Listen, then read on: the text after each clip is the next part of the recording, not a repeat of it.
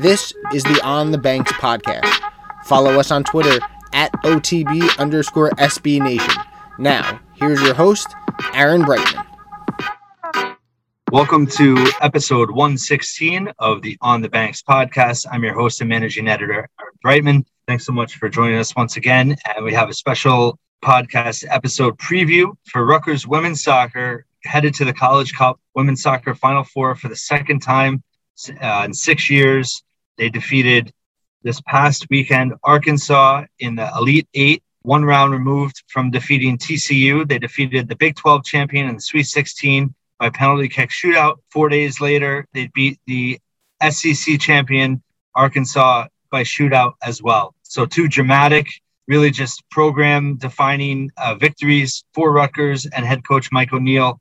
Really was a team effort. Lots of heroes involved. Megan McClellan, the goalkeeper, just unbelievable stuff. She made 8 saves in the game against TCU and then 3 consecutive penalty kick saves in the shootout. Also converting one of her own penalty kicks during that shootout. Rutgers won in 7 frames, 5-4 with Allison Lowry, putting it away. And then this past Friday, the day after Thanksgiving, they took on SEC champion Arkansas. The Razorbacks, really relentless attack in that first half. They were up 2-1 just at the 15-minute mark. They had another shot that went off the post. You know, it could have unraveled pretty quickly for the Scarlet Knights, but they recovered. The veteran team that they are showed a lot of guts, sticking in it. Amira Ali tied the game right before the half, played all the way through double overtime without a goal, and then went to penalty kicks again. And really just that experience and confidence showed. Megan McClellan had a save on the first attempt by Arkansas. Another Razorback hit the post. And then all 4 Rutgers players once again converted. It was Becky Flushel. Then you had Amira Ali, Megan McClellan, and Riley Tiernan. Back-to-back penalty kick shootouts in a matter of a week. All 4 players came through and converted on penalty kicks. Really amazing stuff from all 4 of them. And Rutgers moves on to the Final Four, the number 1 seed. They did exactly what was expected of them. The Big Ten champion will now take on the ACC champion, the number 1 team in the country in Florida State. They only have 1 loss all season. No other team in the country has this few. And it's going to be a tall task. Friday night, 7 o'clock, Santa Clara, California. It's going to be on ESPNU. Obviously, this Rutgers team, Big Ten regular season title, lost in the Big Ten championship to Michigan. There was some talk that, maybe the Big Ten was down this year. Really didn't prove to be true. 4 teams made the Sweet 16. Penn State, even in a down year, made the Sweet 16. Wisconsin made it as well. Rutgers beat both of them. And then Michigan, who they beat in the regular season and lost in the Big Ten title, made it to the Elite Eight and just lost to Florida State 1-0 in overtime. So, I think that gives Rutgers confidence. They know that Michigan just gave Florida State a really tough battle. Rutgers is just as good, obviously better overall, a better season than Michigan. So no reason to believe they can't do it. I think the contributions of the veterans, obviously Amira Ali, Gabby Provenzano, who's been fantastic in the back line, Megan McClellan, the goal, frankly, Tyler Ferry in the middle. But then you have the freshmen really stepping up. Riley Tiernan had 4 goals in the regular season. She's had 4 goals in the NCAA tournament. And then you saw players like Kylie Dagley and Emily Mason make huge plays. Emily Mason made a save in the a tackle in the box in the first overtime that essentially saved the season. So you're seeing younger players really step up in ways that they hadn't during the regular season. And then you have that sophomore class. It's really been fantastic. So many contributors there as well. So really balanced team. And I think what's been encouraging in the NCAA tournament is they've been really aggressive on the counterattack, on attacking possession. This team is a lot less deliberate and defensive minded in the past. Their defense has still been really, really good, but the offense is just at another gear than it's been in years for this program. So really encouraging. Huge matchup on Friday night in the Final Four. The other side of the bracket is BYU and Santa Clara, both unseeded teams that made it. So, of course, Rutgers is on the side of the bracket that went chalk with Florida State and themselves. And then you have two underdogs on the other side. Of course, Santa Clara potentially will be playing at home against BYU and potentially could be in the national championship as well. But to find out more and to talk about more about this matchup and just the season that has been for Rutgers women's soccer, we're fortunate enough to have Melanie and Zide from The Record and NorthJersey.com who covers Rutgers soccer, and we welcome her in now. It's now my pleasure to welcome in Melanie Anzide from The Record and NorthJersey.com, sports reporter covering soccer, former soccer player herself. Melanie, thanks so much for being here. Thanks for having me. So Rutgers women's soccer headed to the College Cup Final Four for the second time in 6 years. I know you were there for the Big Ten championship game where they lost to Michigan 1-0. You know, there was a lot of talk this year that the Big Ten was down. Obviously, I don't think that proved to be true. 4 teams making the Sweet 16, Michigan as well making the Elite Eight. What have you seen from Rutgers that they learned from that loss that they've kind of applied and improved on in the NCAA tournament so far? Yeah, so one of the things that I asked Mike O'Neill, head coach Mike O'Neill, early on was kind of about that loss and how that kind of affected the team and the players. And the one thing that he said to me is that they kind of use that to kind of fuel them through the rest of the season. And, you know, they've been doing pretty good since. I guess the pressure that they experienced from having lost that, the disappointment, I guess now they come a lot stronger in the games. So when they're down, you see them pick it up really early on. I mean, in the last game just now against Arkansas, right as soon as the game started, the Arkansas had 2 quick goals or 2 quick shots on the team. And immediately you had a quick response where Rutgers immediately scored a goal. So, you know, that kind of turnaround and that kind of passion and fuel that they kind of gained from that loss, I think it kind of helped propel that momentum to kind of get them where they are right now. Yeah, I agree. I think there was a stage there, maybe around the 20-minute mark against Arkansas, where it looked like it could go off the tracks a little bit. They really were relentless with their attack. But yeah, I think Rutgers did a great job of kind of, you know, catching a breath and being able to respond, and something that they haven't done in the past. Just in terms of both of those wins, TCU and Arkansas, to do the way they did in the shootout. For you as a former player, I was asking, you know, how much confidence does that give them heading now to the Final Four? I mean, just the confidence of knowing that you were in these high pressure moments before and you kind of came in with the result that you wanted, and now you're going to be in. I don't think you can get any higher pressure than what they already experienced, right?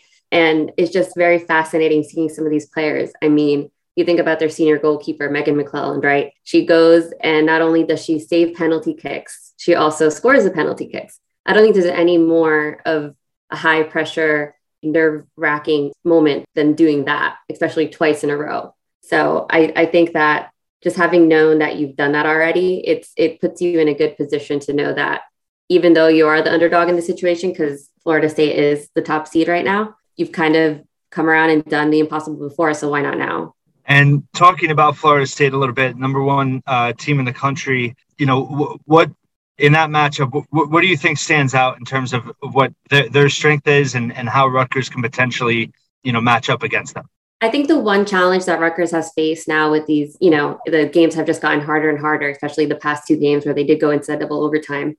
I think it's hard for them when they do get outshot by the teams. I know you saw that with Arkansas, with TCU. They kind of been attacked in ways that maybe they hadn't been in the past or previously in the season or even in the lead up to that game. I mean, the first 2 games of the tournament, they kind of outshot, I think it was 2-0 and 4-0 the games. So, you know, having that kind of challenge, it kind of wakes them up.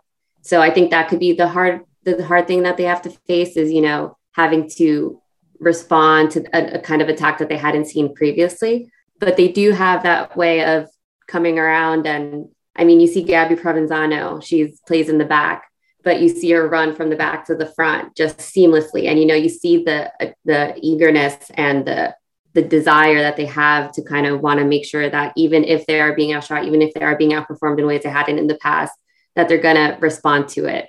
And that's something that they do really well. Yeah, I think the counterattack and with Riley Tiernan, you know, as dominant a freshman, I think, you know, in college soccer, how much has she impressed you and her almost progression this year where she was really, you know, very assist heavy early on. And now she had 4 goals coming into the NCAA. She already has 4 in the tournament so far. Yeah, definitely. I mean, college sports in general are as much of a mind game as they are a physical game. To watch a freshman come in and improve as much as she has, and just in this tournament, you watch her play, you don't think she's a freshman. You know, she's as solid of a member as this team as some of the seniors are at this point. And she's as vital of a role as a playmaker. The confidence that she has as a player is something that stands out to me and something that I think will carry her. And, you know, even the rest of this team, even the next 4 years, right? So she can really lead this team in a way that she's learning a lot right now with all these big moments and these big challenges they're facing this season. And just in terms of a couple other players that are obviously key and central to the attack is Amira Ali, the only 3-time All-American in school history, and then Frankie Tagliaferri, Big Ten Midfielder of the Year. What about their relationship and I guess their connection on the field do you see as key for this team? Now that, really they're in the Final Four, they're their best 2 players. It's really up to them to really step up for the moment. Yeah, definitely. So I think one of the things that's really fascinating about this team is how head coach Mike O'Neill kind of has built this culture. And it's not something that happened this year. A lot of these players have played with each other at the club level. And you see that now, even though there's going to be a lot of people that are watching Rutgers for the first time. And, to them, it might be the first time they're hearing about Rutgers soccer. But this isn't a coincidence. This is something that's kind of been brewing over the years.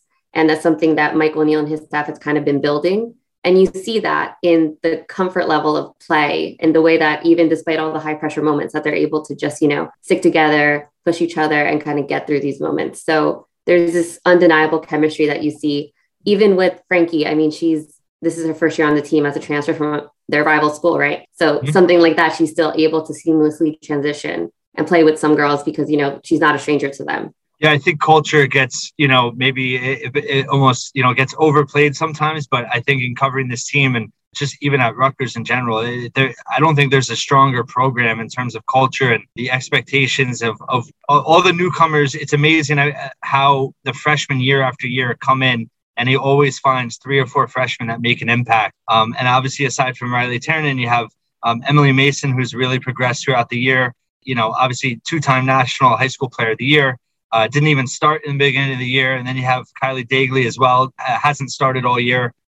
Really took over in overtime in the last game. So I guess how impressive is that in terms of his not only just culture, but just ability to develop players in the middle of a season? Yeah, definitely. I mean, that says a lot. And it's also very smart to have those kinds of players that even if they aren't starting, they still have the ability to come in and, be a key playmaker in overtime or in the final moments of those games and kind of with fresh legs. I think you saw that with Allison Lowry. She kind of came in and put an attack and she kind of, she woke up the offense in a way that was needed. And it's very tactical. It's very smart. And it also shows the confidence or the trust that the players have in one another to kind of have maybe a younger athlete come on the field and trust them in those key moments. So just talking about this matchup a little bit more with Florida State, what do you think is really the key for Rutgers to be able to win this game? I think they have to start off strong from the beginning and kind of not let down.